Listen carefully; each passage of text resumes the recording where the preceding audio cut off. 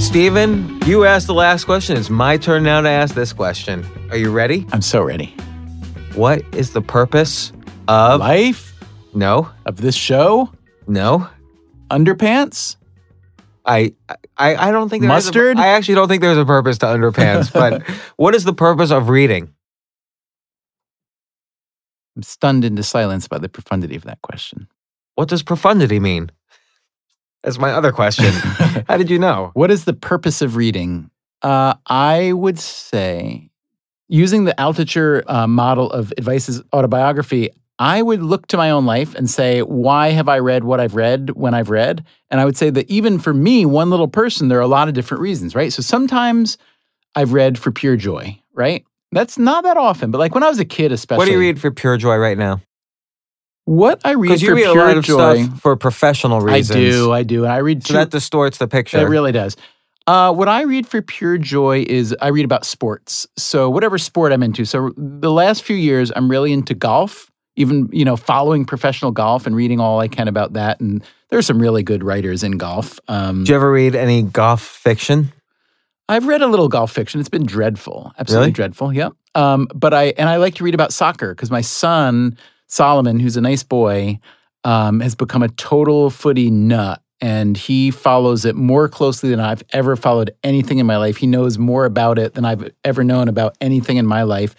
And I kind of caught the bug off of him, and I really, really, really enjoy keeping up with, Premier League and Barcelona and stuff like that. So that's what I read for pure joy. But you're reading like and the articles. Pittsburgh Steelers, I haven't abandoned American football. So when the Steelers win, as they occasionally do, I go on what's called a burger binge, BIRGER, basking in reflected glory. And let me just say, once again, my favorite Stephen Dubner book, Confessions of a Hero Worshipper. The hero you're worshiping is the great Franco Harris from the 1970s Pittsburgh Steelers. That's right. He was a great man. Is he dead? He's not dead. And you're right. You said was. I should have not implied that he's no longer great, although the book is kind of me tracking him down as an adult and seeing if he would still speak to me. No, it wasn't just that. It was you tracking him down, and then you sort of wanted to be friends with him. I did. I sort of. What do you mean sort of wanted to be friends? No, but I very much wanted to be friends with him. But it was kind of like you... He didn't want to be friends with me. You kind of went into the book like, oh, this is like a research project, but it was really like secretly... But that's why you become a writer. That's why I became a writer, is to accomplish the things or ask the questions that no sane person would give themselves the permission to ask otherwise. Right, and podcasting does the same thing. You could just call people up and say, hey, I want to talk to you. Will you talk to me? I have a podcast. And even though they hand out podcasts at the airport now, as soon as you get off the plane, just people will talk to you if you have a podcast. It is true. Like the craziest people. So reading for pleasure, I think, is real. When I was a kid, what I read for pleasure as a kid was the Hardy Boy books, for instance. Did you ever read them? Yes, yes. So, I loved those books, in part because they were so formulaic. They were all like 212 pages, and Joe and Frank always got into the jam at about the same time. Then Fenton would have to come along and bail them out a lot of the time in the same exact way. But I would often read 2 or 3 of those in a day. Is that possible? That makes me sound like a better reader than I probably was. No, because they were fast reads. All of those things, if you were into them, you could just it was like eating junk food. Right. Like science fiction books for me. And yeah. See, I've never liked anything. It's not even science fiction. I've never liked anything not real. That's so funny considering you come from Schenectady. And one of the bright spots of 1950s pop culture is the pulp science fiction book. It came from Schenectady. Right. So you're saying that because a book has the city of my birth in its name, that therefore everybody born there should like all science fiction. Yes. That is very sensible conclusion. But anyway, you read for joy. I'll tell you what I don't really do this a lot, but I know some people who do. They read for distraction. The way that... Why wouldn't they watch TV for distraction? Because reading's very unnatural, right? Like TV, at least you think these events are happening. Your brain thinks these events are happening right in front of you. But reading, you're just looking at these lines that human beings have never looked at until 500 years ago. So my answer for why, in this case, like this one friend of mine that I'm thinking of in particular, why she would read for distraction is because it is more of you have to make more of an effort. And so it therefore becomes more fully distracting. In other words, I have to invest my actual brain in what's going on, and I have to contribute some to when I'm reading, as opposed to just watching what's on the screen, where it fills in every blank for you. So if I have to fill in some blanks, it's mentally engaging and therefore more distracting if I'm feeling upset or anxious or stressed about something. So I would say joy for one. Distraction, I think there are many, many, many, many answers. But for me, the big reason I read, okay, then a third reason that I and a lot of other people I know read is two answers that are kind of closely related, but I think of them as different. One, to learn stuff, obviously, right? I think reading is such a much better way to attain information than a lot of other kind of similar things, like listening to podcasts. Okay, we do have to pause for a minute to hear from our sponsor. Won't take long. Question of the day. We'll be right back. These days, who does not have at least one Apple product? I will say this, in the Dubner family, we have between 35 and 40, I'd say. Well, now you can see the story behind the extraordinary man who brought you all your favorite gadgets, from the Academy Award-winning director of Slumdog Millionaire and the Academy Award-winning screenwriter of The Social Network. Comes a new film starring Michael Fassbender, simply called Steve Jobs. There's no doubt that Steve Jobs has left his mark not only in the tech industry, but also in our daily lives. Take a peek at his incredible life and backstory in this new film and discover what led to the visionary Apple CEO becoming a household name. IndieWire calls it must-see, one-of-a-kind cinema that cannot be ignored. And Variety declares it's impossible to take your eyes off Michael Fassbender. Don't miss this stunning film about one of the most influential people of our time, opening in select theaters today. You can catch it everywhere beginning October 16th. But let me ask you a question. And this is, I think the reason is correct and a good reason. But if you have a book with, let's say, X number of facts in it that are interesting to you. Yeah, what percent do I remember? What percentage will you remember? 1, 2. It's Okay. like about the same percent as the specials that I'll remember in a restaurant when a waiter comes and recites them, right? Okay. So they'll get up and talk for like 2.5 minutes, and you'll remember balsamic and breast. But 2% could be duck. good enough. No, because there's also something in the act of doing it that even though you don't hope to retain everything, that you're actually enjoying it, right? Okay. So right. It could be a little bit binary. But one is to learn stuff, right, which I really believe in. There are a lot of different books from which you can learn a lot of different things. But also, and this is related but different, is to kind of eavesdrop. So like my theory, when I went to graduate school for writing, which seems kind of ridiculous on the one hand, but maybe not so much on the other. And I got an MFA in fiction writing from Columbia, which was, really, in retrospect, really good. And how has that helped your novel writing? My novel writing has When's your really novel been coming zooming. out? So, but this is kind of my point, which is when I went there, I would have much preferred to get an MFA in nonfiction writing. But even though there was a nonfiction program, it was like 3 people and 1 professor who I shouldn't say anything about because it would all be libelous, okay? And everything, all the momentum was in fiction. But that was a while ago. And since then, the trend has really, really changed. Now, most of the big books that people talk about, or that get talked about a lot, I guess, are nonfiction.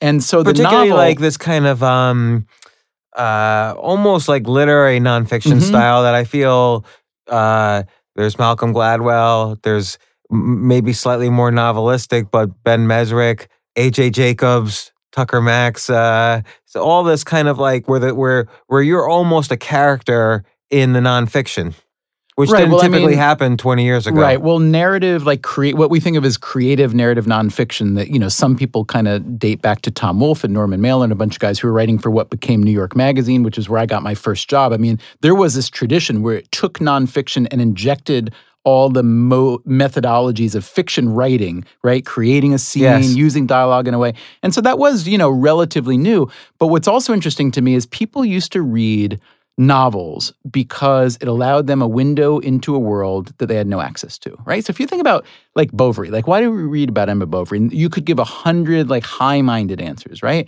But one answer, in my view, would also be we have no idea what goes on in the interior life of a given person or a person like in that situation.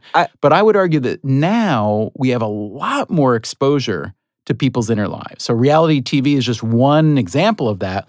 But I think we live in a much, much, much more confessional and open culture where I don't need to read or write a novel to understand what a family is thinking about and fighting about and being happy about. Whereas nonfiction, and this is why I think nonfiction has kind of surpassed fiction, there's still a lot to learn about different things that we don't have such good access to. I think that's really interesting. I haven't thought about that would kind of reduce the need for fiction. Although on Amazon still, fiction sales, I believe, far outweigh, at least on the ebooks, nonfiction sales. I think that's partly a pricing function because a lot of that is pretty cheap romance novels. Although I'm not saying that romance novels aren't more popular. They may very well be. And I'm not saying they don't deserve to be either, by the way. Right. But that also goes along with your argument because for many people who read those, these are novels about situations that are not happening in their own lives. So they it's escapism to happen and they could read it in the fictional life.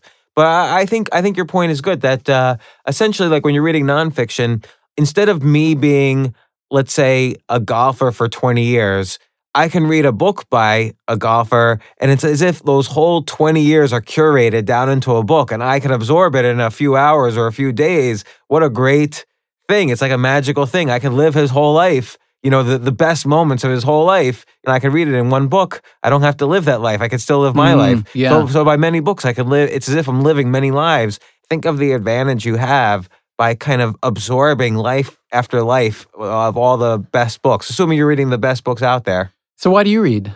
I read because I want to, two reasons. One is I want to kind of absorb, again, these curated lives of other people who have succeeded or shown excellence in some area of their life or who have studied excellence or history or whatever. And then on fiction, I want to read high-quality fiction. These are the people who write really high-quality fiction have spent their 20 years or 30 years mastering the art of writing. And so I read that to try to mimic it so I could hopefully be a better writer. And how do you define high quality or what in your view is high quality? I think that's obviously somewhat subjective, but I think if something has withstood the test of time, then probably it's a good book to read. Like, regardless of what you think of, let's just take someone like Ernest Hemingway. Regardless of what you think of him personally, just simply reading, for me, whenever I read Old Man and the Sea, I feel like I become a better writer. Like I'm willing to read that once a year because I feel like I become a better writer every time I read it, even though I have no interest in the topic at all. So, you know what you and I have to do? We have to... A reading contest. A race. We're going to read books fast. John Grisham. I was thinking collaborative and not competitive. I was thinking we should start a Hardy Boys book club. Oh, yeah. Wouldn't that be so much fun? Because now, I want to be inclusive of Nancy Drew as well, though. I read the Nancy Drews. Yeah, okay. And they were basically the same, except the thing that I actually preferred about the Hardy Boy books is that there were the two of them, which just made the whole, since one of them always got kidnapped or sometimes both of them got kidnapped, it gave you more possibilities. Right after this quick break, we'll give you a taste of our next question of the day. Thanks again to Universal Pictures and their upcoming film Steve Jobs for sponsoring today's episode of Question of the Day. The director of Slumdog Millionaire and the writer of The Social Network have teamed up to bring you Steve Jobs. Don't miss it. In select theaters starting today, you can catch it everywhere October 16th. What's the best way to show your love for Question of the Day? Just go to iTunes and write us a review. And while you're there, be sure to subscribe. That way, you won't miss this. The entire park was covered in rats. So what I would have to do to make it home. Like a rat carpet? Yeah, it was like a rat carpet, Really? literally. What I'd have to do as soon as What were they doing? I don't know. But what literally would have to do is I'd have to jump and then they would run away and that would like clear the path. I was like Moses, like parting the Red Sea of rats. Question of the Day is produced and mixed by David Herman with Allison Hockenberry and Greta Cohn.